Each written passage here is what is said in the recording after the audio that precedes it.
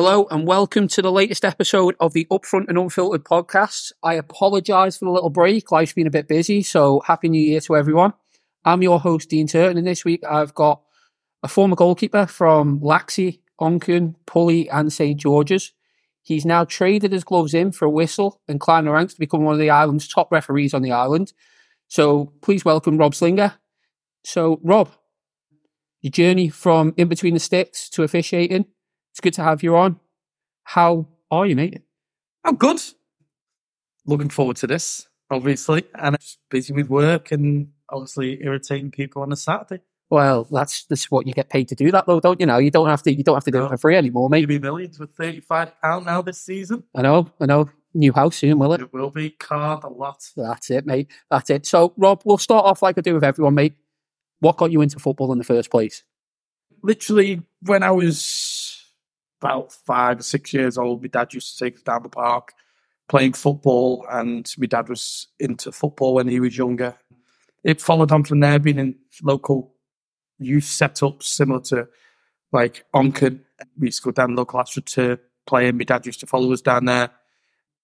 And it was really that up until about the age of 8, 9 that I got asked to go along to Crewe Alexandra Academy, where going through, I decided that I wanted to be a goalkeeper because my dad was a goalkeeper, played at amateur, semi-pro level. So I thought I'd follow after my dad because my dad was a massive inspiration through my life. Through Crewe Academy, I was able to play with quite a few professional players that have played now and have since retired. And I got to the age of, I think, about 12 where you go to high school and you adventure to your local teams and playing Sunday League and obviously carrying on with Crewe Academy with lads from my school. It was good, enjoyable. I obviously got told at the age of 14 that I was never going to make it as a goalkeeper as my height. At that level? Yeah, because my height, obviously, as half the island I know that are interested in football, that I'm not I'm vertically challenged. I'm the tallest in my family, but I'm vertically challenged. So I carried on with them. They were able to let me stay on and be around because just in case there was a progression, a growth spurt or anything like that, and I never got offered a contract. So I decided I didn't want to hang around. I wasn't the same, not that I am now, when I was younger. I brought up in a Catholic family and it was all prim and proper. Everyone was nice. Dad was working for the police. Mum was a nurse. We were, well, I'd swear at home. Please and thank you after everything. Yeah, it was everything. Like, my family are polar opposite to me. So 16, it was to leave school. What do you want to do? And it was a case of, fuck it, I'll go in the army. So I joined the army at the age of 16. On my CV was obviously Crewe Alex. So I ended up joining the Cheshire Regiment, who were currently the league champions of the army. Yeah. I played in the League and Cup for them. Played for AFC Harrogate Foundation College, which was the Army Foundation College. I played football for them. In goal, I played for my regiment, we played against a lot of big teams, which at 18, the day after my 18th birthday, I flew out to Iraq. And a part of our R&R out there was to play against the Iraq international team in Qatar. So I was able to play against Iraq. I played against like San Marino. But being in the army, it wasn't really the height that became my advantage. My attitude became my advantage because it was just being that little bit unhinged. Yeah. Able to develop into the monk, as it was. And the army did me well. Unfortunately, when I was in Iraq, I'd had to be involved in situations where being in the infantry, the use of my weapon was used quite a lot. I lost 2 of my good friends right in front of me where I've had to try and save their lives. I got severe PTSD and I was also hit in 2 IEDs, which then forced a medical discharge with sciatic nerve was supposedly damaged. There was a load of injuries I got, and also with the PTSD was a massive effect that I suffer still to this day with. That's my moves up and down. You don't know. It's combat syndrome, as they call it, where you 1 minute you're fine, next minute you're not. It's up and down, erratic. I literally, after that, came here for the Isle of Man. My brother was living here. I came here for a 2-week holiday, and I was running one night along the prom. I came up some hill, and I noticed a lad cutting the pitch at Old Boys. Yeah. Tank it was. Oh, yeah. And I said, "Oh, what plays here?" He said, "Oh, Old Boys." I said, "No, I just left the army and I'm trying to sort myself out and get sorted and everything." He said, "Oh, come down here, play footy, you'll have a laugh down here." And I was introduced to Manx football through Old Boys. Oh. It's not an introduction everyone needs. It was the main introduction for them wasn't on the footy pitch. They'd just been relegated to Division 2, which I didn't understand the leagues over here, the systems or anything. But I'd say some of them lads knew how to throw a party. Oh yeah. Well, I think it's honest. Like we all know, they're not. They might not be gifted on the football and pitch at the moment, but I think the boys are still out there and still having a good time every weekend. It was better because they were all party animals, but they performed on a Saturday and they were destroying teams in that second division. But it was the fact that they all had like the same haircut. It was all long hair. There was Robbie Ward, Drew Ward, Hudgie, Lee Ford, Tommy Miller, all just long hair. And I was like, I've just come out of a society as such, short back and sides, regimental. And I've come out with these guys with long hair. And it was like playing football with rockers. Yeah. So that was great. No, and that's it. And that was your introduction into Manx football. So you've come out the army, you've had your struggles in the army, you've been quite open and discussed that with us. You've turned up, you've come into Manx football. What then drives you through Manx football? What gets you through your playing days of Manx football? My playing days and football for me, obviously a lot of people know me for being angry and all shit like that. And then the people that actually know me know that football has been a way of combating my PTSD. It was a release, a stress-free. It's 90 minutes of I don't care what goes on the pitch, it stays on the pitch. We go in there. We're not there to. I'm never there to make that. I'm there to get 3 points. I go to work to make money, not friends. It's 3 points. It's a battlefield for me. It's one of them. You go in there, you lose your shit. You go home. You have a pint after the game with the lads, win, lose, or draw, and you go home. It's always nice to go home with the 3 points. Yeah, and that was my main drive. Was literally winning. Yeah, and playing football and doing as well as I possibly could. And for obviously with my height, this, Rob. I have had questions in Josh Welsh, Dave Cherry. I don't know why Dave Cherry's asking about height because Cherry, I played football with Cherry for years, right, growing up, and he must be 6'2", 6'3". He's the only man that can get lobbed on his line at that height, isn't he? Do you know what I mean? Yeah. So I don't know why he's questioning your height there when he's that tall and he gets lobbed all the time. It stems from when I was at Geordie's and me and Chris Bass have always had this little battle about height. And Chris Bass knows that I'm about 3 foot taller than him.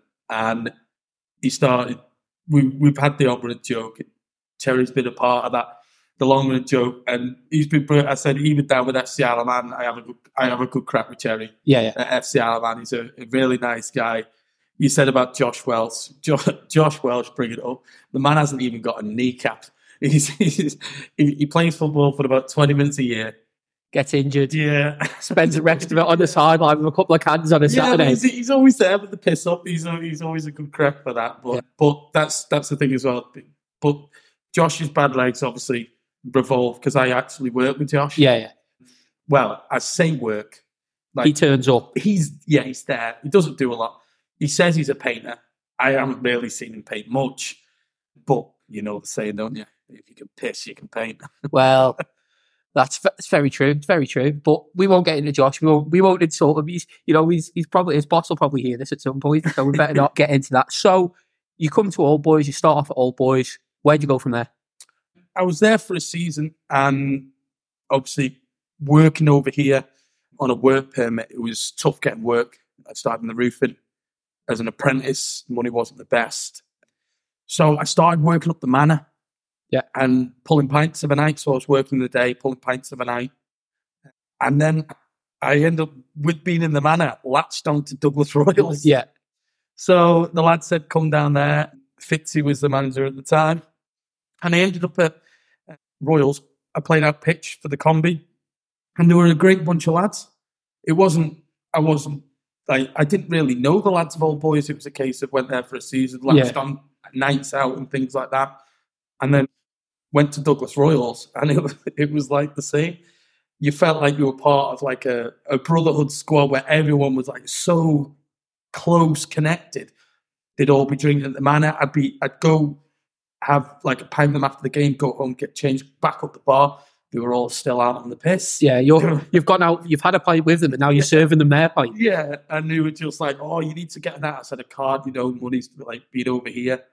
And it was because I was obviously through struggling with the pension, sorting that out, the Isle of Man taxes and everything like that. And my mum and dad are like on my case about work and giving me all, because it's like the regimental life back at home that I'm not used to because my attitude is different to theirs.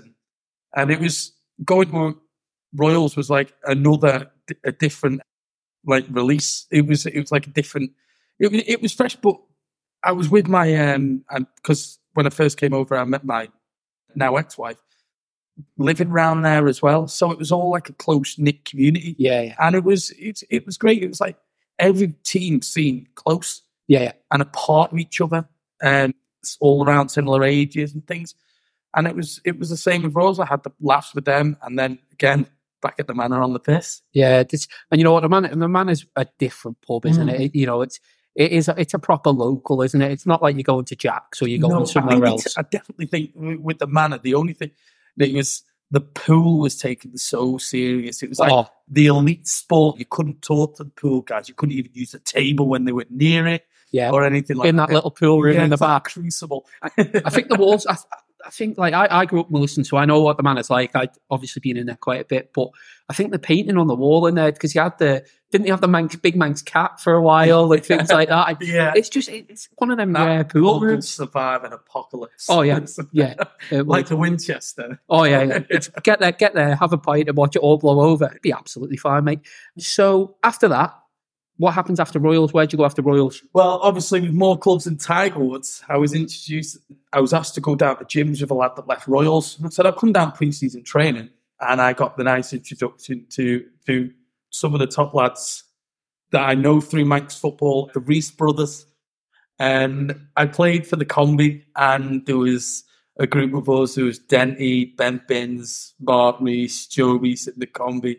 I was playing out pitch, and it was just, for the first time in my playing football, my career as they call it, I played football for a laugh. Yeah. And I enjoyed it. We'd play, obviously, I couldn't go out on the piss because I had my daughter then. My daughter was born.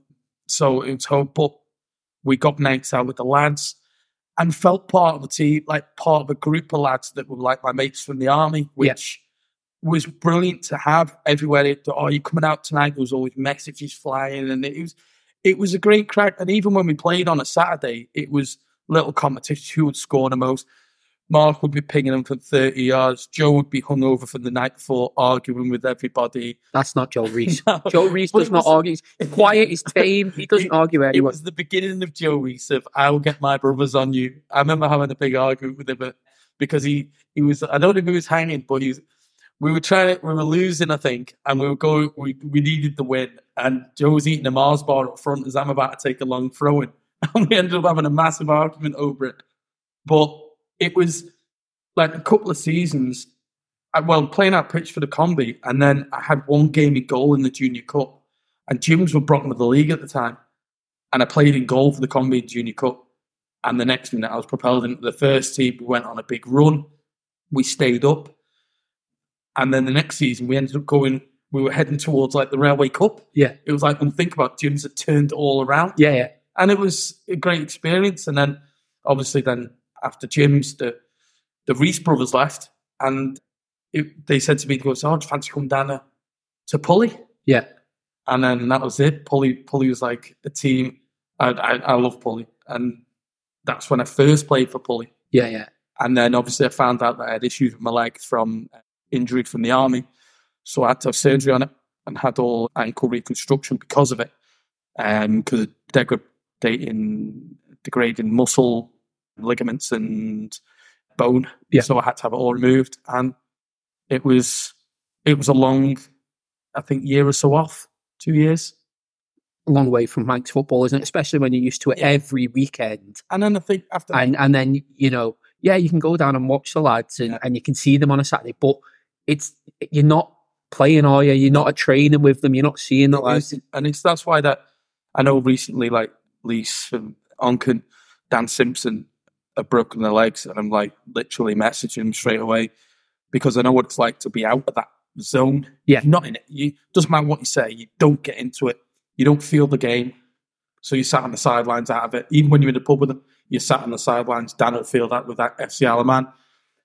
June and Lisa's son will feel that with Onken, even though he's young enough to get back and get fit. And you still feel it. It's a long time out with a break injury, 6 weeks, 8 weeks. Yeah. It's awful. And it's 6-8 weeks when you sat there with a cast on, but then it's another 6 to 8 weeks when you get out of that. And you're not playing, are you? Because you don't want to push it. No, and then you've got it's until you get hit the first time. Yeah.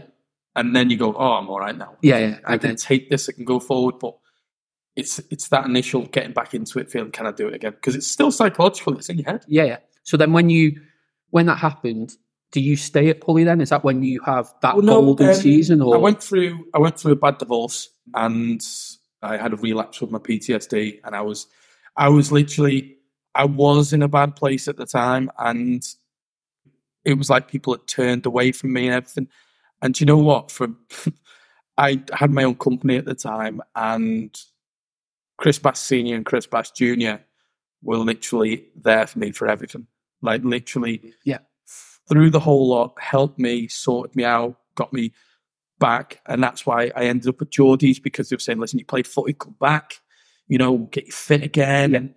And it was nice to be helped. You never forget like the people that help you at your lowest point. And for me, that was my lowest point. I was through a battle for my daughter. Me and my ex-wife had separated. It was like it was a bad time. And Chris Bass Senior became like sort of Iron Man, like not like it was like a father figure, really. Like he wanted me to grow my company. He still mentions now he hopes I do well in everything. And he became like what everyone says about him. Bassy, isn't it? It's like when people say, "Oh, he's not." He just said, "You see him when I see him. You see what he's done for people." People don't remember the things like that you've done. They always remember what dickhead you were. They'll never turn around and go, "Oh, well, he did this for me. He did that." And Bassy always did. I'll always thank senior and junior for when I was down. They brought me back to football. They got me fit, and ended up getting down to Geordie's. And it was even there. It was a good crack. It was seeing the dedication of some players like Frank Jones. Guy's a fucking machine. Yeah, he just like even then. That was like 2015. The guy's just go old, will you? You know, he's dedicated to what he does, isn't he, Frank? And it's great to see, like, Jack McVeigh, right? Jack McVeigh could sleep for another 20 years, put on another 40 stone, and could still pick a pass. Johnny Myers is the same. It doesn't matter what they do. They're just so gifted at football. I was being a part of that Geordie's team and being in and around some of the most gifted players that played on this island. It's ridiculous. Like, Sean Quaid, what a defender. You got Jack McVeigh, Frank Jones, Sam Kane when he was fit, so that's about 3 days a year. Pecker, some player, Callum Morrissey. Yeah. They were just unreal players. There's a reason why they won so many trophies. They dominate. And they did dominate Manx football. They dominated Manx football for years, that team. But I think that come from Bassy Senior's desire of when he was a player and how much he wanted to win. It stayed with him. He's never lost that, has he? No. Bassy Senior's, he's everything. I think the only argument he'll never wins with his missus. He said, and I reckon he still tries to do that. He wants to win everything. And it's great because it was never what people say how he was. He would be. I remember when I was getting fit again, trying to get back in goal, like moving on my leg, and he'd end it like, "Let's have a penalty competition. Yeah, what, if you save it." And you were like that, he would literally just smash every penalty in. And he would, even if I saved the penalty, he'd be fuming about it. It would be just a competition over one little simple thing. But it didn't just stay with him, his will to, it went into everybody else. Everyone took it off him. Yeah. They felt every word he said. he would go, even if you're having a good game. I remember we were beating Union Mills. I think we were about like 4 or 5-0 up. And he come in the changing rooms and he went mental. He even asked Dicko to take over because he just went mental because of straight passes. We were getting cocky and things like that. He didn't want us to win cocky. It was always a case of once you win, if you're going to win well. Win well. Yeah. And it stayed with everyone. And that's why when I look at the Geordies team, when people say, oh, they were cocky because they won this, they won that, they weren't. They worked hard. They trained hard. If you watched them train, they were all dedicated to it. No one argued with them. No, they did it. And that's the difference between a good player and a player that thinks he's good. Because them players, they did it. They proved what they needed to prove. And they worked hard and they listened. Yeah. Rather than saying, oh, I'm not doing that or that, what players do now, they listened to Bassey. Whatever Bassey said, they did without an argument. And he was like Alex Ferguson. He ran the route, but he wasn't as... No, it's weird. Bassey he was never like... You'd never see him be an arsehole with everybody. He'd sit back and he'd talk and he'd know everything about everybody. Yeah. He would always take that time to talk to you. And that's what you want in a manager, isn't it? He's a manager of your team, but he's a very good man manager as well. Oh, yeah. So after Geordies, what happens there? Geordies, I went to... Dave Reese took over Onken. Yeah. And I remember Joe Reese was working with me at the time. And he went, he came in. He went, my brother's just taken over Onken. And I literally got straight on the phone to him. And I just went, Dave, Slinger. He went, yeah, what do you want? I went, where do I sign? I was like, back with them, with the lads. And you know what? Down with them. I'll be honest, what a club Onken is. They're an unbelievable club. There's a few clubs like that I can say to on the island. And it's not just a case of being a part of the first team. It's a case of if you go down on a Saturday morning, you watch the dedication that some of them people do from bottom. The coaches of the girls team, the Tristan Ringham does a great job. Brian Callow, I can't name all coaches, unfortunately, but the club from bottom is absolutely fantastic. The dedication they do just to get the excitement of the kids, to play, to get them to turn up, to get the parents to turn up in the rain, get to turn up in the wind, get to turn up in the snow. It's brilliant. And clubs like that, it was great to be a part of and try and achieve something. We didn't win anything. We got to a cup final. It was brilliant to bring it to them. But it was, just to be a part of that and feel part of it was brilliant because I helped coach down with the girls with Tristan, and my daughter played, which was great. She wanted to be at the club I was at, which was another part of going to Onken. And going down the Saturday with her, Saturday afternoons was my football, where she'd come down as well, and we'd have her games on a Sunday. It was great just to be a part of it, and Onken made a family and a family feel, and it was there was great. Honestly, I can't speak highly enough for the club myself, mate. I was at Onken for a number of years. Like Brian Callow put me through my first coaching badges and things like that. It's like even the things he's done for footy. Oh, it's brilliant. You can't, like, people on the Isle of Man will never know what he's done for men's football. But he's great. A great guy, Brian. Been a friend of mine for years, and honestly, it's one of them. So obviously you have your disappointment of the cup. You don't get there, you don't win it. So you go back to Pully, don't you, at the end of that? Well, Stedo asked me to go. I left Onken due to the chairman before. It wasn't Brian Callow. It was someone else. We had a disagreement. Stedo asked me to come down, train, and I trained with him, and I've been at Pully before. Yeah. I thought, I'll do it. So I came down, and it was a good crowd. You could see a team in there. There was like a raw team that was this. You look at the Mary's team now, the McGinns. I love the McGinns. They're brilliant. They're more like, aren't they, amongst football? No, they're to a lot of people, though, outside that don't know the McGinns. Yeah. I know the McGinns as well myself, mate. You know that. I look at people a different way. People will, and I've found here that people are so easy to judge over things and how they are on the pitch. James McGinn was great. We had a great back line with Jacob Thomas. Jacob Thomas is, last time I seen someone 50-50 like Jacob Thomas was Brogy. And that's a player. Yeah. That was a player. Jacob Thomas was all or nothing. He didn't care. Even if he had a 1% chance of winning it, he got that ball. Owen Quayle, I've never seen a centre-back burst out the back like he does. go on a run with Kenny Cowan on the left, James McGinn on the right, and you knew there was always fire in that back line. The Pulley squad had fire through the whole team, obviously trouble, but it was always ignited. You always see the retaliation, you never see the ignition. Yeah. And that was the thing. And the McGinns, I've got so much respect for them. They remind me of my dad. The family is like my dad and his family, that no matter what, hail, rain, snow, they were always at the games. They were always on the sideline, and they were always supporting their kids, no matter what, through everything. Which was like and I used to sit back and look at them and go, do you know what? You remind me of my family. Yeah. And it's great to see when you see things like that, even when you're older, you see your family coming down. And it was great to be a part of that, because you just, again, it was the feeling welcome. We got the Pinewood at the end. And even guys that were in the pub, they're just absolute shit. It never had a clue who it was. Oh, how'd you get on? And it's the crack after the game as well, as like Pulley. Let's be honest. Pulley's produced some of the greatest players on the Isle of Man. It's where football begins, on fields like that. Oh yeah, you look at some of the players that have played for Pulley over the years. Like, I'm just, you've named a few there. Steedo, I think, silly amounts of goals in Manx football. Oh God. Johnny Palmer, even back in the day, Johnny played Pulley, Pulley have had some fantastic... Do you know what? They always have a goal scorer. I don't know what it is. They always find a goal scorer out of somewhere. And I know they're struggling at the moment. I speak to Mo quite a lot. Like, I see Mo.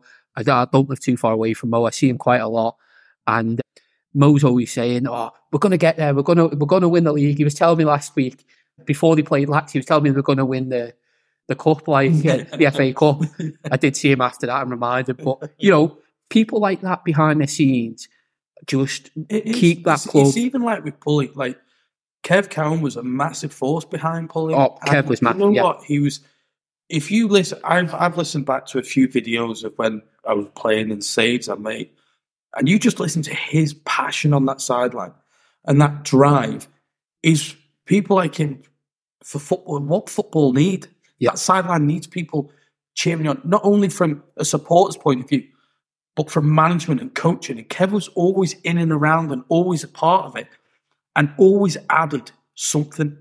No, if it wasn't at training, if he was working, or he was always busy, or he was with his kids, he'd come down on a Saturday and he'd always give that little injection of enthusiasm that make you want to play for the shirt, that may give you that little step extra.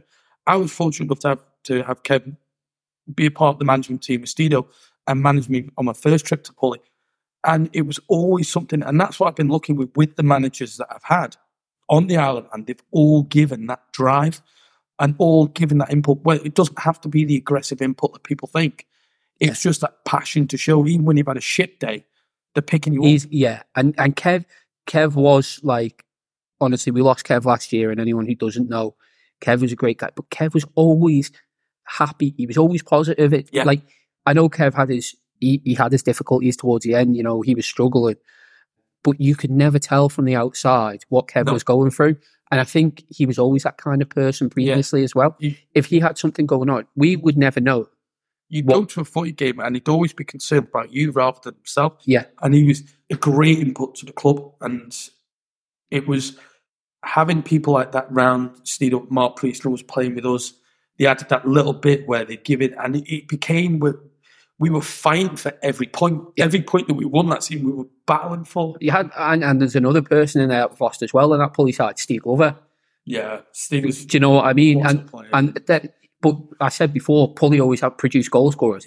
Steve and Steve Glover. Do you know what I mean? It's silly, isn't it? Ridiculous. It's silly, but that brings us on to obviously the end of that second season, or I think it was the second season you went back, wasn't it? It was the second time. Yeah, and this comes in from Hattie. It's a question. It leads very well into it. And it says, you captained Pulley to the Woods Cup success during that season. Does that rate amongst one of your best and memorable moments as a player in Manx football? When I was a part of that final, it was a great final. We went 1-0 down. My dad was there. My dad flew in for the final. My dad's been to all my cup games that I can ever remember. Yeah. Even with the army, my dad travelled down from Crewe to Aldershot to watch us lift the cup. Dad was at everything with his flat cap on. That cup final ranks with the best thing that I've ever achieved in football, because it was the last final my dad went to. Yeah. And I lost my dad last year. Thinking back to that final, even with the Pulley lads, we were all, after the final, my dad was like, "Oh, well done, you won." And he said, "But why didn't you save that first goal?" I was like, "Oh, for fuck's sake." Because picking out the bad I didn't go up for it. I dived outwards and to punch instead of, if I'd have came and collected, I might have got it, but I dived out for some reason and he picked up on that. I was time wasting. He hates that. But I look back to that final now and I can remember every part of it. It's even when we all went back to the horse and plough after the game and James McGinn, Owen, all the lads there we were all with my dad. We were all buying drinks for each other. They got my dad absolutely steaming. And my dad decided to walk home from the horse and plough. And I was living in Onken at the time. And he thought he knew his way. So we ended up getting 2 taxis home. And he goes, and I remember my dad the next day, he said, "You know what, son? I'm so proud of you for winning that cup. And I like the lads, but I'm never going fucking drinking with you again." Best way, mate. Best way. So after Pulley, was it Laxey after Pulley? Yeah, it took us. I went to Laxey. It was a random turn. I'd heard a lot about John Palmer. George Burrows was working with me at the time. And Laxey were at the struggle. They were at the bottom of the league. And I was obviously coming to the end. I knew the next move was going to be it. Yeah. Because you like you say in footy, you know the time when the time's right. And I got the opportunity. I spoke to Johnny Palmer and I knew I could. I always like to go to a club where I could actually make a difference. If I could win them 10, 15 points a season, Mike's footy keeps you at relegation. Well, that's it, isn't it? I think it's about 15 points normally keeps you up in the Premier League. So I thought to myself, I could easily win 5 games a season. I think let's help out. Yeah. A couple of mates and things like that. And I spoke to Johnny Palmer on the phone and he said, "Yeah, you're more than welcome." I said, "Listen, I'm willing to come down. I'm willing to help you out." He went, "Yeah, you're more than willing to come to training." And he was just dead blunt. Oh, yes. He's got there was no filter with Johnny. No, there isn't. And you know what? That's what I love about him. That it's like, he's a Marmite. You either hate him or love him. Yeah. I love John Palmer. Do you know what? He's just how it is. He will come and shake your hand and he will never show a grimace to you. He'll never, if he's got something to say, he'll say it to you. Yeah. He's not one of them that'll say it behind the back. No. He'll rip the piss out of you all day.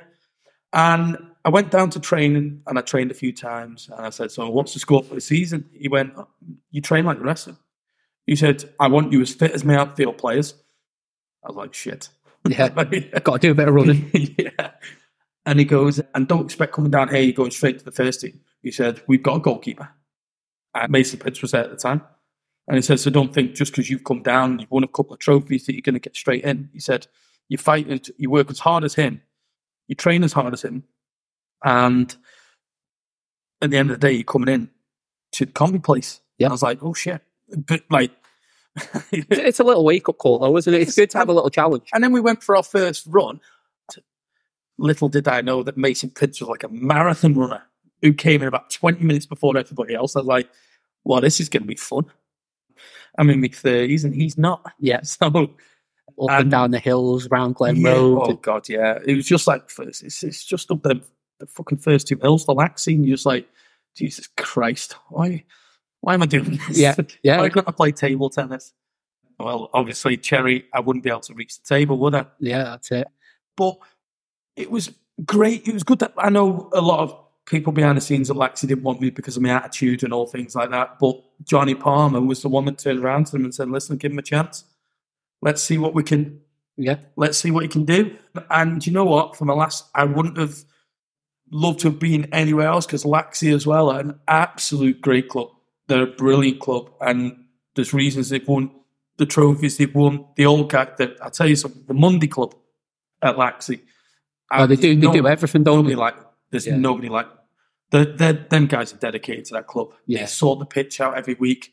They're like the unsung heroes of football. Do all the painting around the clubhouse. Yes, they do. They'll touch a bit up here. They'll Wash get the kids and everything. Yeah. Unsung heroes. And again, down to the coaches and everything. Everyone with their little bits to do. Mike Mills in with the FA. They're pure football. They are pure football. And that's that's what I love about clubs like that there's pure football, and you've got people behind the scenes that are so dedicated. There's an old woman, a young woman, should I say, that goes down to watch Laxey. She has her knit scarves all the time. Margaret Griffiths. Yeah. And you know what? For the years that I was at Laxey, watching her on, well, not all the time, obviously, when we're winning, not when, when I've just made a howler, but watching the passion that she has to come down to sit on the sideline in the rain to cheer on Laxey. It's a village club, isn't it? It's the village atmosphere. It's just seeing the older people down there. You go down there, there's a complete and different generation watching the football, cheering them on, supporting the club from ground up, which is unreal. And I think that's fair enough, isn't it? So at the end of that, Rob, that's obviously Laxey's where your playing days end. Yeah. What the hell gets you into refereeing from your record of playing footy? I went to Qualtros to pick up some materials, and Joe Reese was there, and there'd been an incident at some of the weekend, and he was criticising referees.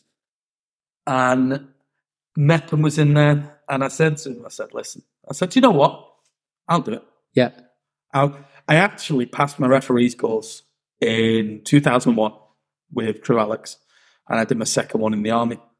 And Mepham said, all right, if you're willing to do it, send me your email address. And I think Mepham walked away from that going, he's full of shit again. Yeah. There was definitely a whole, he's full of shit. And then I would have loved to have sat in the room with Tony Mepham, Tommy Crow, Kev Maitland, when he spoke to everyone and said, Rob Slinger's thinking about coming a ref. I would have loved to have been in there. Seen what it said. Yeah. Because Tommy Crow messaged me and he went, is this a piss? Is it piss state? You know what I mean? Yeah. I was like, no, I won't do it. He said, all right then. Meet me down Pulley. We watched a Douglas and District game. And he went, sound, you referee next week. And I was like, is that it? Went, you know the game. Let's see how you go. Put your money where your mouth is. Technically, because obviously, let's get the gobshite ref and let's see. Because I've obviously give refs abuse over the years. Let's see if he can actually do it. And I'd had clashes with Mark Stevens before, and he assessed me on the first game, and I thought, oh, this is going to go bad. Yeah. And Mark Stevens went, I am completely shocked how you handled the game. I'm going to tell Kev that you need to continue. And I literally fell back in love with football. Yeah. Which is weird. But it's like a buzz. It's like you're feeling it. You're watching players have that drive for football. You're watching it on the other side.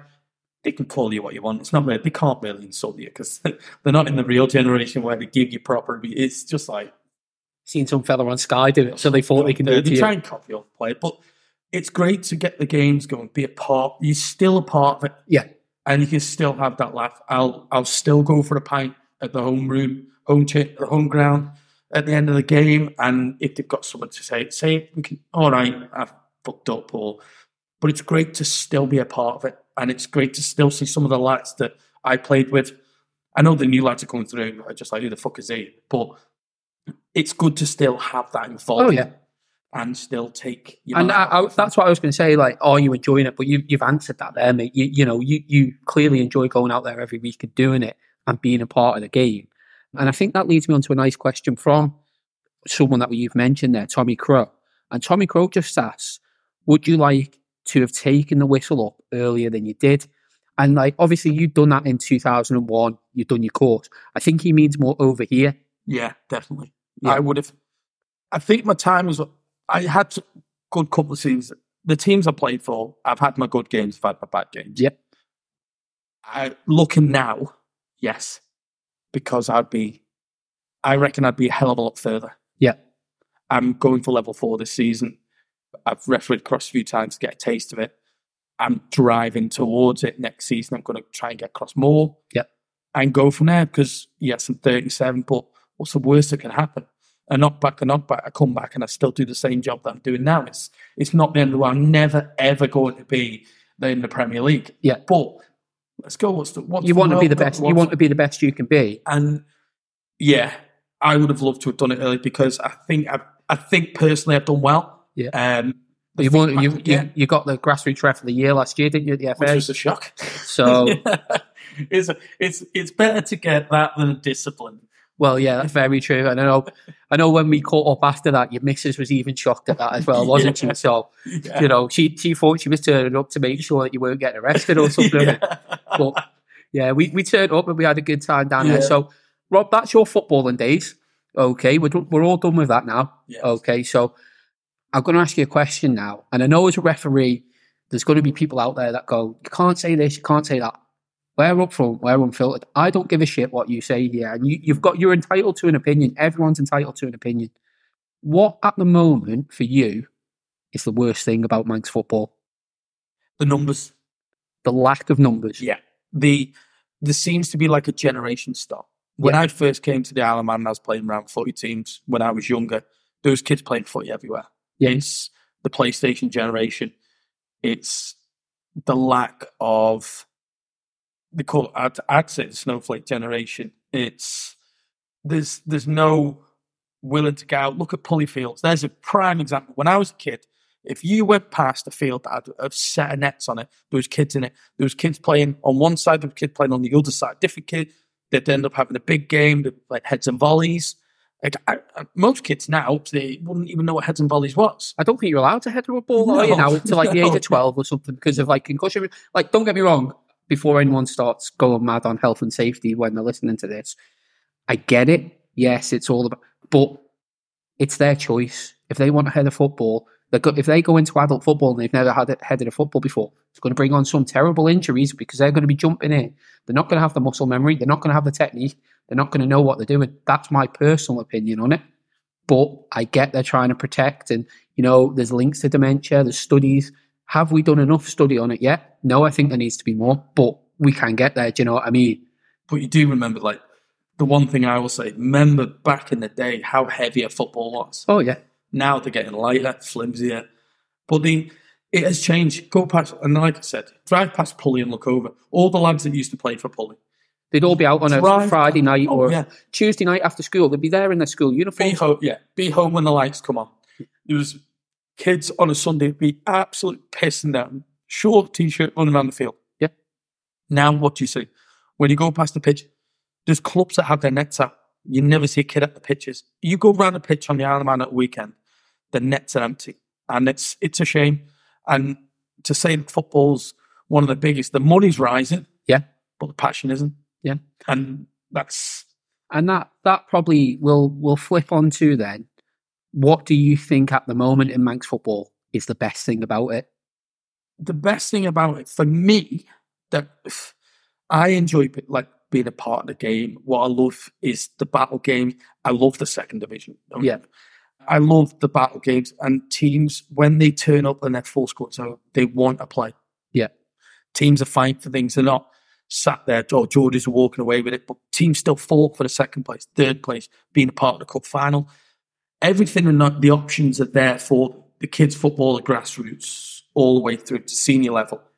As a person that's involved, I've been part of counties football. I played for teams that have been a part of counties football before. I honestly think one of the best things, not for the clubs because they're losing a lot of players, but FC Isle of Man, for the younger generation. Not the guys that sit behind me at FC Isle of Man giving me abuse for an offside, but... Or the ones that clap you for chasing a duck off. Yeah. Can't not let that I one will go. never live that down. But see the younger generation, when you're walking off the pitch at FC Isle of Man, and I've done it a few times, and you see the excitement on them kids' faces, they think they're seeing professional footballers. That's the closest they're going to get, because we do have a massive amount of armchair fans that watch. They're obviously Liverpool and Man United fans, should I say. Some of us aren't armchair fans, Rob, you know that. But just that they're getting to a local game. They won't go down and watch Laxey. They won't go down and watch Georges. They won't go down and watch Old Boys. But they will go and watch FC Isle of Man. It's costing the parents money, but they're so passionate. They've got their replica kits on. Yeah. They're wanting to have autographs with Sean Doyle, which I can get anytime if they want a yellow card. I can... The Dan Simpsons, they're offering something. And it's great to see that. It's great to see that level, because back home when I used to go and watch Crew play, that was the buzz. The players used to come out at the end and sign autographs. You don't really see that much with... You won't get that in the Premier League. No, you won't get that anything down to sort of League 2. No. National League, I can speak for this, because obviously National League, I went to 2 weeks ago. I was in London. I went to watch Dorking versus Oldham in the National League. Dorking a class. And honestly, mate, it's the most. It's real. It is like being at the bowl. Engaged. But I was actually closer at the pitch at Dorking than I can get at the bowl to the sideline. And this is National League football. After the game, the lads are all there. They're drinking in the same bar as you after the game. And you engage with them. Yeah. And that's a part of the thing. And it's a part with like the FC Isle of Man. You look at them players, they've gone, technically, if you do look at it, they have gone to a star status because some actors do develop down onto a Saturday. But you see what they're offering. They're working hard. Yeah, don't get me wrong. They are working hard. I've got Ryan Gordon with me and he's telling me about it because obviously he doesn't work hard at work. So he's very good at being good, isn't he, Ryan? You know what? He's good. He's very, very good. And he is good at being good. He's not at work though, because I've been working with him this week and I've had to wake him up about 4 or 5 times. He is a nappy lad. Yeah, that doesn't surprise me. He's Scotland. But he's involved and he tells me about how hard the lads are working. The training. They behind the scenes, the things we don't see that they're doing. Really, you see Gary Waiton's photos, but they are working their socks off. It's mad, mate, and I'm quite privileged enough to know what's happening down there and see what's happening. You know, I'm friends with some of the coaches. I help out with the media stuff now and then, and behind the scenes, that club is growing. And you know what? I don't mean this in a derogatory way. I think their way of they've got the fans down there, but I think in the long run, they're hoping that filters back into Manx football. Yeah. And people that are going out on a Saturday night to watch them might go out an hour earlier and go down, there's a game on there. I'm just on the way down to the FC. I'll pop in for an hour, just have a look and see. I think that's what they're wanting to do to bring Manx football back up to a level as well. Yes, they're taking players from it, but what they're giving back and the opportunities that they're providing, is it one of them? Yeah. So, no, that's fair enough, mate, and I get that. So, before I move on to the final section of this podcast, basically, which is our Select 7, I'll introduce that in a minute. There's a couple more questions. One of them's come in from ex-referee John McCallum, John the Jock, for anyone who knows him as that, because it's probably what he's more known as. And there's 2 parts to this question, okay? Basically, he says, and I know he's an ex-referee as well, I just want to point that out now. John doesn't referee anymore, but he is an ex-referee. Are all referees on the island walking football refs? If not, why do 99% of Manx refs on a Saturday never run around the pitch during a match? The second part of this is, he was a ref for 14 years. When he did his level 4 fitness test every year, he passed it. A lot of refs failed it, but got put down as a pass. Do you think this is still happening? Now, this is John's opinion. I don't know if this is true or not, but what are your thoughts on that, Rob? Well, on a Saturday, I don't go and watch referees. And that's one thing I don't do. I'd stay apart because it's the game of culture. You're the Lone Ranger on a Saturday when you haven't got linos. I know how to do my running. I do my fair share of running. Players will know that I keep up with play. I've got my GPS that will prove that I keep up with play and the amount I run. The check one with the fitness test. I did my fitness test with John McCallum. I was level 7 at the time. I did the level 4. I will continue to do. I know that my level 4 is coming up. Fitness test is coming up over here. And I know of one person that's done a fitness test that I've spoken to, because I don't really speak about the ref and stuff with refs, because it's not really, you tend to talk about who you sent off, but you talk about the games. You don't talk about the bits before that. I'm a player, and how did so-and-so get on? Ollie, and do you know what? Fair play to him. Hats off. He's now level 4. He's gone to Bolton. And done his fitness test. He's refereeing across. He's lying on some big games in the Northern Premier League. He's working his tits off with the reffing, and he's getting great feedback. His assessments are quality. And you know what? It's raised his game to a complete... And I've been speaking to him a lot for advice and things like that. And for him, he did say that at the time fitness was a struggle. The new fitness test is out, which now he's transferred to, which it's not easier. I'd say it's harder, but it's more match relevant. Yeah. And he's adapted and he's passing that fitness test. He smashed the fitness test. I know a couple of guys who were a part of that, and Ollie actually smashed the fitness test. And he's Now I watch him refereeing and I can't believe it's the same Ollie years ago. And I spoke to him a few weeks ago and I said the best thing that happened to him was level 4, but he's taking it to the next level, going across and doing it and doing brilliant. I said, the only thing, and I'll change it a little bit, is that frustrates me with other referees getting to level 4 is every referee worked hard in their own way, whether it's Peter Greenall, Matty Evans. That I'm only saying them because they're the older generation of referees, which I massively respect. And then you have the new referees. Now, every week we don't go out. They don't go out of the way to ruin a game. We make mistakes. It's human error. Yeah. And a point I'm bringing up, I know it relays away from John, but I think I answered that. Yes. Like recently, I was seen on Facebook on the Laxey page. I am a part of the Laxey page. I haven't been on Facebook in ages. And a guy had made a comment about a referee's decision. And that was taken to Facebook. And this lad, who's a new referee, wants to progress to that level. Now, club marks and all it's not just fitness, it's club marks, assessment marks that get you to that level. A guy took it upon himself to post the video that why this wasn't a yellow card. He didn't post where the referee's position was. It wasn't anything like that. It wasn't a human error. He just said, why wasn't this a yellow card? Bringing it out, trying to call. It was because obviously the mitigating circumstances, his son was tackled. Right.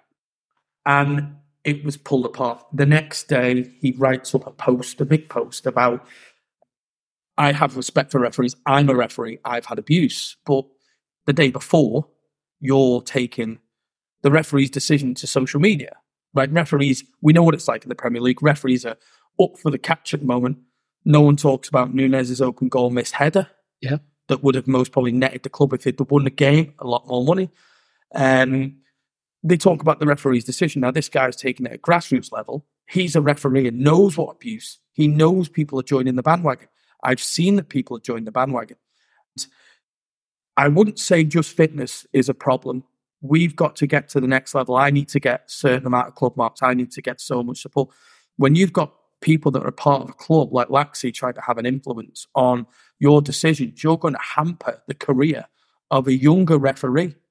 And my personal thing is I would like to call out Jason Hill as a referee, and he's a referee, and say, you've stated on Facebook that you are a match official. I've not seen your name down on any sheet this season or last season. Come and do a season and see how hard it is to get every decision right on your own. Because the referee in question had a belting game, got great marks. He's one of the top new referees this season, but he's tried to hamper him by a decision, like one decision. Not the fact that the young lad that's running through and goal doesn't get his head up or doesn't look for anyone around him first or check over his shoulder if someone's coming, which little things in footy, but takes that opportunity and then tries to defend what he's said and put by, the laws this, the laws of that. Yes, there are laws of the game, which is most probably more important than fitness. It's great being in that position, but if you don't know the laws of the game, you've got to be both ways. You can have I could be the fixed referee on the island, but if I don't know the laws of the game, I'm the worst referee on the island. So it's an even balance. But I would like to see Jason Hill come out and offer, because he did put Paul Hodgkinson's email address and try and get other referees. But if he's going to put up comments about a referee and then retract and try and defend whilst getting a bandwagon, could he please come out for a season and referee for a full season at senior level and see how difficult it actually is to get every single decision right? Well, it's me. I've done it, and I've done it for a season and a half, and I know how difficult it is. And people called me out because I put, when I do a match report, I put ref review in it. But I put a post out a couple of weeks ago. I know you've seen it. I know a lot of people have seen it, and a lot of people actually turned around to me and said, "So you've been there, you've done it. You obviously aren't doing it anymore." Because I am doing this stuff. I'm out every week watching games, But the way I score a game is off the chart that the FA put out. Yeah. And it's how clubs should score people. Yeah. So if I give you a rating between 60 and 70, there's a description of why I've give you that. Yeah. And if I think I'm below, if you're towards the bottom end of that or towards the top end. And I think that's fair enough. And people appreciate that because I'm not giving the referee stick there. I'm not personally. I am just rating them against the system that the FA have provided clubs with to score referees on. And do you know what? The amount of people from clubs that have said to me, I didn't know that's how you rate a referee. No. And that's the thing that doesn't come across. And that's why I brought up about Jason Hill's comment on Facebook. And it's on a Laxey page, which I was personally disappointed about. Yeah. I spoke with people about it. I'm happy to say I spoke to the FA about it because I didn't think it was fair that a new referee, I'm not bothered about myself. I can take whatever.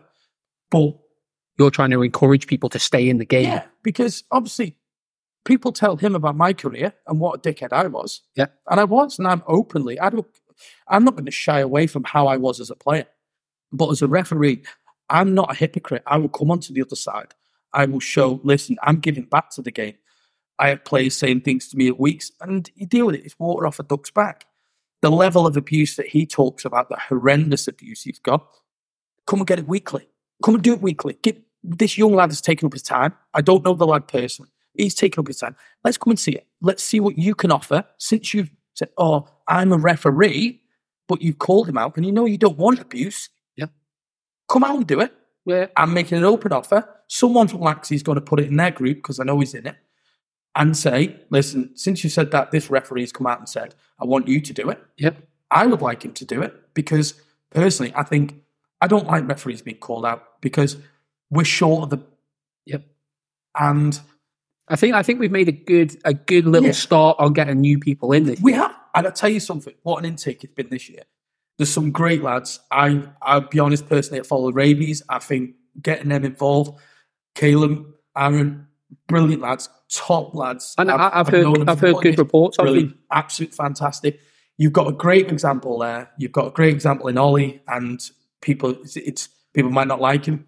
As a player, I don't like any referee. Never liked the referee.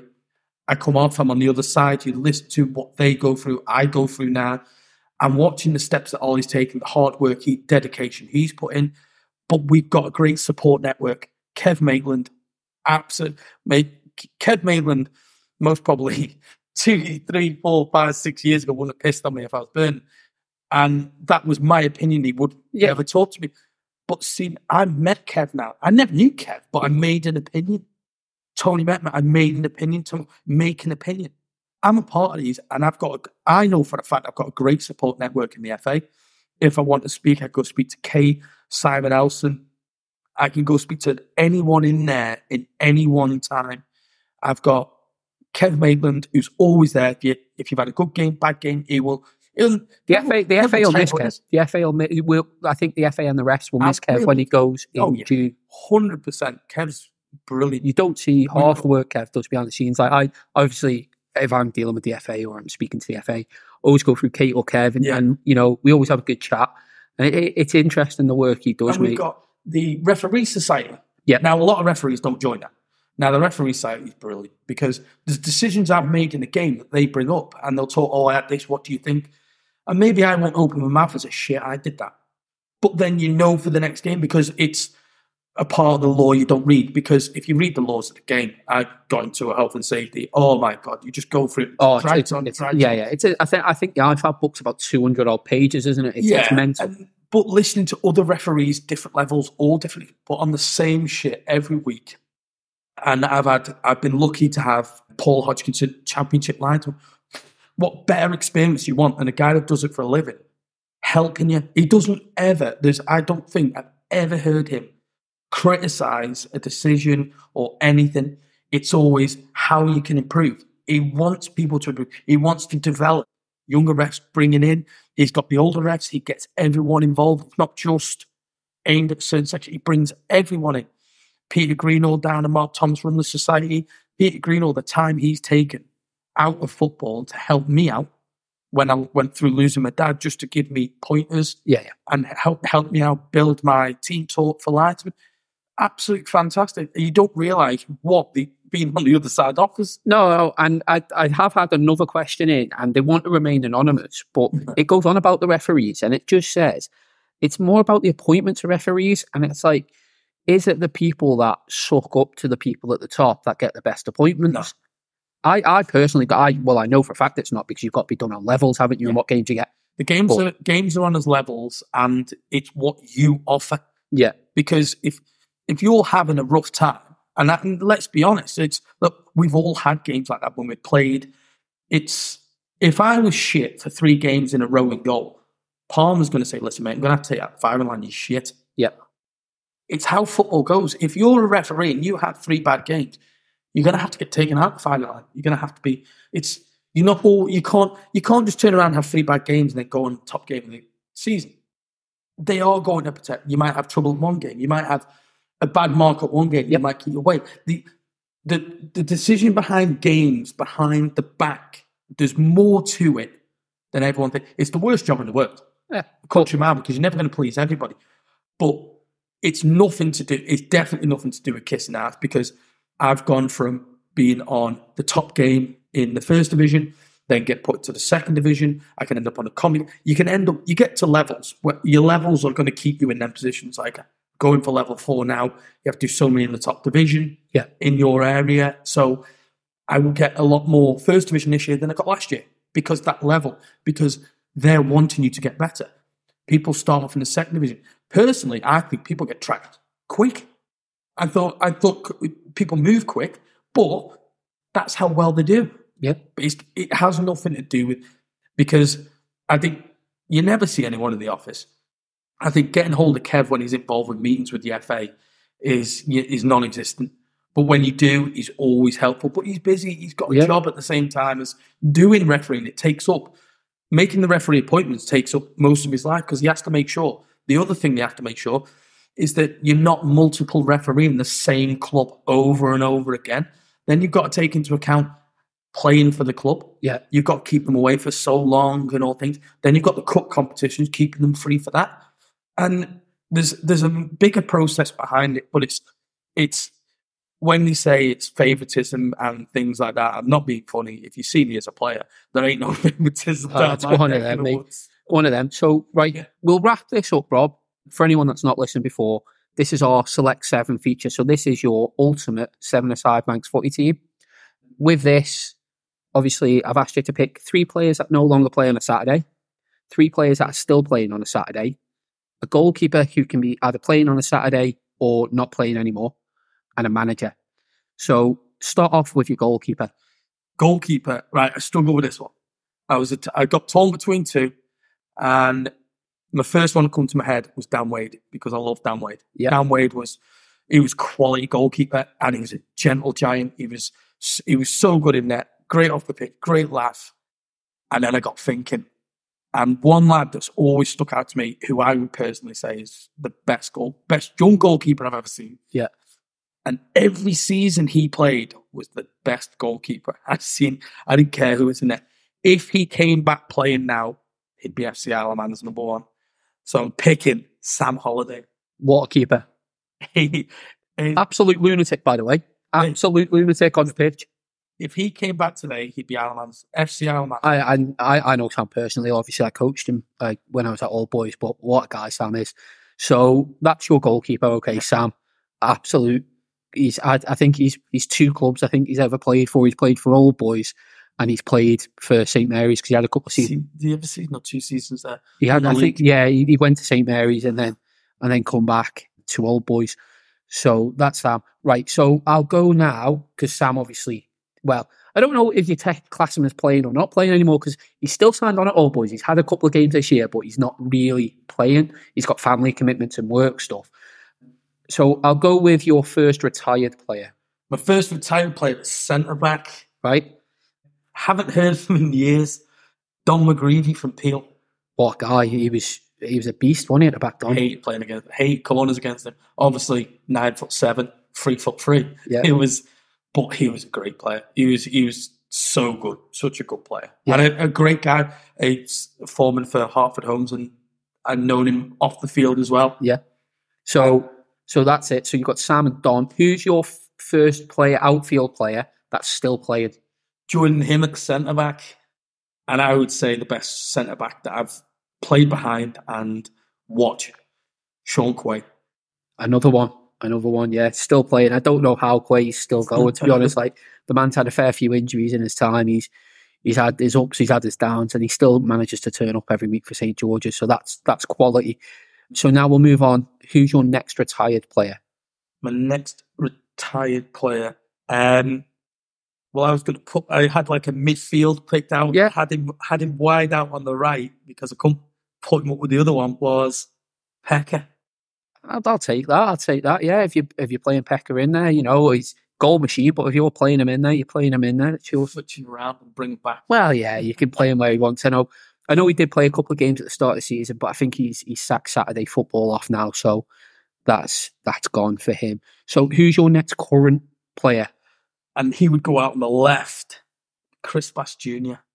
Again, what a player! What a player! I don't think you're going to get a better player than him that's been on the Isle of Man. No, he was so good. I know he's had his knee injury and stuff like over this year, and that's got nothing to do with his height. No. Just want to put it out there, and I'm a lot taller than him. Yeah. I'm sure Baxter will listen to that. I'm sure he'll love that. So we'll move on. Who's your next and final retired player? Well, I put him up front because he was unplayable at the time. Callum Morrison. The Shire. He was unreal and a party animal, but he was so good. Anything he did, like he was a powerhouse. His head, volley, left foot, right foot. He knew it. Technically, you know what? He was technically gifted, but he was so strong as well. Like Morrissey, he's always been like that, hasn't he? He's just a unit, and he always knew where the net was. Yeah. But do you know what I think Callum Morrissey's best quality is? How he winds people up. Oh yeah. He could wind the most placid man in the world. And that's the thing. Winding players up, getting in their heads, throws them off their game. And he had that quality. Yeah. And he was just all round. I think I remember years ago, it was AFC Wimbledon offered him a contract. He got offered somewhere. But it was too much. It's a lot. He has the family and stuff. Yeah, it was. But he was brilliant, man. There's another player there that would have back in the day just walked in like Seattle. Well, yeah, he was. Him and Pekka were both in there at the start, weren't they? When I think Senior was managing them, him and Pekka were. I think they both. I can't remember if they both played in the initial game. I think they might have. But yeah, he was there. He's definitely there, and as well, like you talk the players that you mentioned here as well. All Ireland caps as well. They've all played for the Isle of Man national team and represented them. I think Pekka. I think Quay went out, didn't he? When they all represented England. I know Sam did as one of the keepers. So yeah. So who's your final player, Rob? That's currently still final playing? One who captained the team. That's Robbie Ward. What? Fair enough. I would honestly wand of a left foot, mate. I used to be petrified when he picked the ball. When I played against him, it was great being behind him, but see being in front of him, it was a free kick. I'd always say to him, like, don't have a free kick round here to the box. Robbie Ward was pinging. And he's so lethal from anywhere with it. And I remember it was the semi-finals of the cup, the FA Cup, that my last game for Laxey, I got in the final. And it was like extra time or something. And I saved a shot from Robbie Ward. And he was like, praised me how good. I didn't have a clue what happened. Yeah. I honestly just threw my ball. Threw yourself at a ball. And I went, yeah, it was great. And I was like, I didn't know what happened. Yeah. And I saved it. And I think that's the first time that I'm glad I'm not facing that again. Yeah. Because he was... And what he does for all boys, from the start when I first came onto the Isle of Man, he was a great guy and he was a great player then. And he's just kept it through. I know when all boys are struggling, Robbie, like I was there, Robbie was managed. He was a big driving force behind it. And I spoke to him. Do you know what? I spoke to him. And it was like an off the cuff. I can't remember where it was I talked to him. He was on about the island and he'd gone away and they weren't allowed to drink and he went and had a few drinks. And do you know what? That was just Robbie Ward. Listen, I can still do this after having to do it. I'm the old school footballer but he was still so passionate, and he's still so passionate about his game. He loves all boys. You ref him, he plays. He doesn't care who's reffing him. He doesn't care who he's playing against. He's there to win. He's a battler. He gives shit all game. He'll kick and everything. And off that game, he'll sit and have a chat with you. He'll say, I don't think it. And he will talk to you. You'll see him out. He'll have a laugh with you. He's a great. I had him luckily in the vets as well. Playing, and even in the vets, his passion for football from start to finish could drive any team forward. And I think a lot of the driving force, even behind old boys, is Robbie Ward. And he's a great, for a young player, like the players that I've named, if you watch them in their prime or watch them even towards the end of the career, they're the kind of players you want to follow in the footsteps of and be like. Yeah, and especially in Manx football. Yeah, they're great players, and they all work. And seeing the input that some of them have had on their clubs as well. Well, you look at Pekka. I think Pekka at the start of the season scored his 300th goal for St. George, or Premier League goal, because I think he got a couple for Jim's, didn't he, back in the day? Yeah, that is set up most of the things. But Pekka got them. Morrissey scored loads of goals. Quay has won numerous Grand Slams. Yeah. Like all them players in there are probably Sam, Robbie probably haven't won as much as the others, but that's they've still won trophies, but I don't think they've won as much. But that just shows their dedication to the club they were at. It's the mentality they offer. Yeah. Like if you watch Robbie Ward now, Robbie Ward is the type of person that in his 65 years old, sat at home and all boys were short, it'd be the first off his seat. Well, you look at his dad. I think his dad's in his mid to late 50s, and I think his dad's played every year for about the past 10 years. And former other goalkeeper, he's still throwing himself in the sticks. It's absolutely mental, mate. No, so Slinger, that's your team. Who's managing it? Gonna have to go back to the dad of Mike's Footy, and that's the greatest manager of Mike's Footy, and it's Chris Bass Senior. And you know what? We don't even need to say anything about him, do we? Everyone knows Chris Bass Senior. Yeah. That's it. Line drawn under, job done. So that's your team. Thanks for your time today, Slinger. Before we go, have you got a message to anyone that wants to get into refereeing? Then do you know what? I would challenge anyone to do it, because whether you're my age, you actually don't realise how close you are to becoming a professional. Now, there are kids that are coming into senior football that aren't going to get played in Division 2 combi, that want to be a part of football.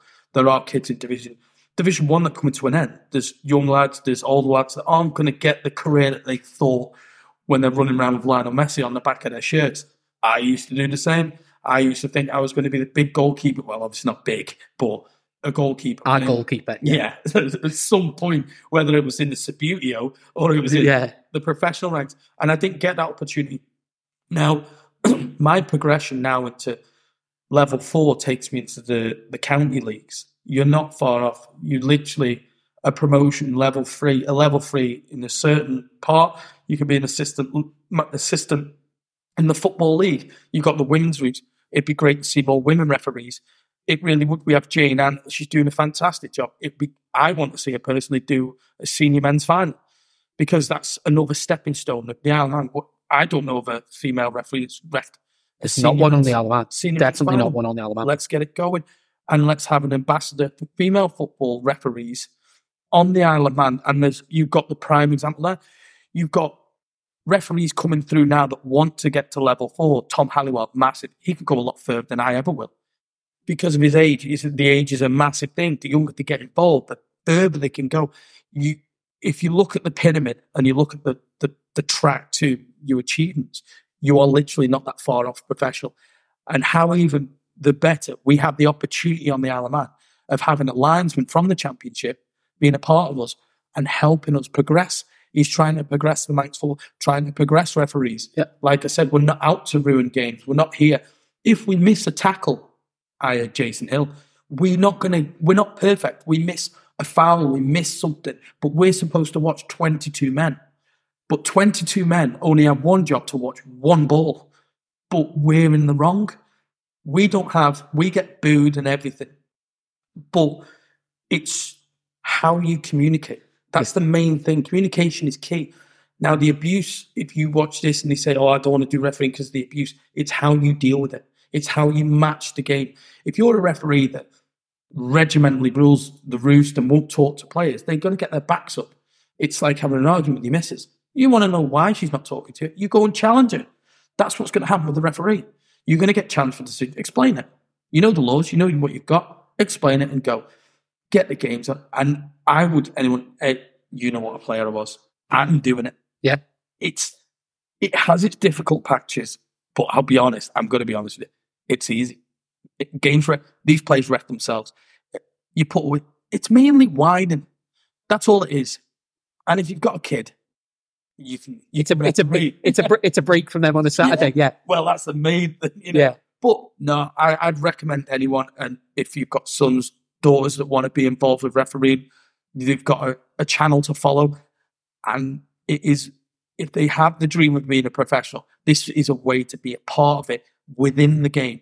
Yeah, you're going to be on the back pages of the papers for disagreeing with VAR, but it's what it is, isn't it, mate? It is what it is. We're not all going to get there, but no. But I'd encourage anybody to do it. Nice one. All right, Slinger. Cheers for your time, mate. No problem, mate. And I'm sure I'll catch up with you soon. Definitely, mate. All right, cheers, Slinger. Cheers.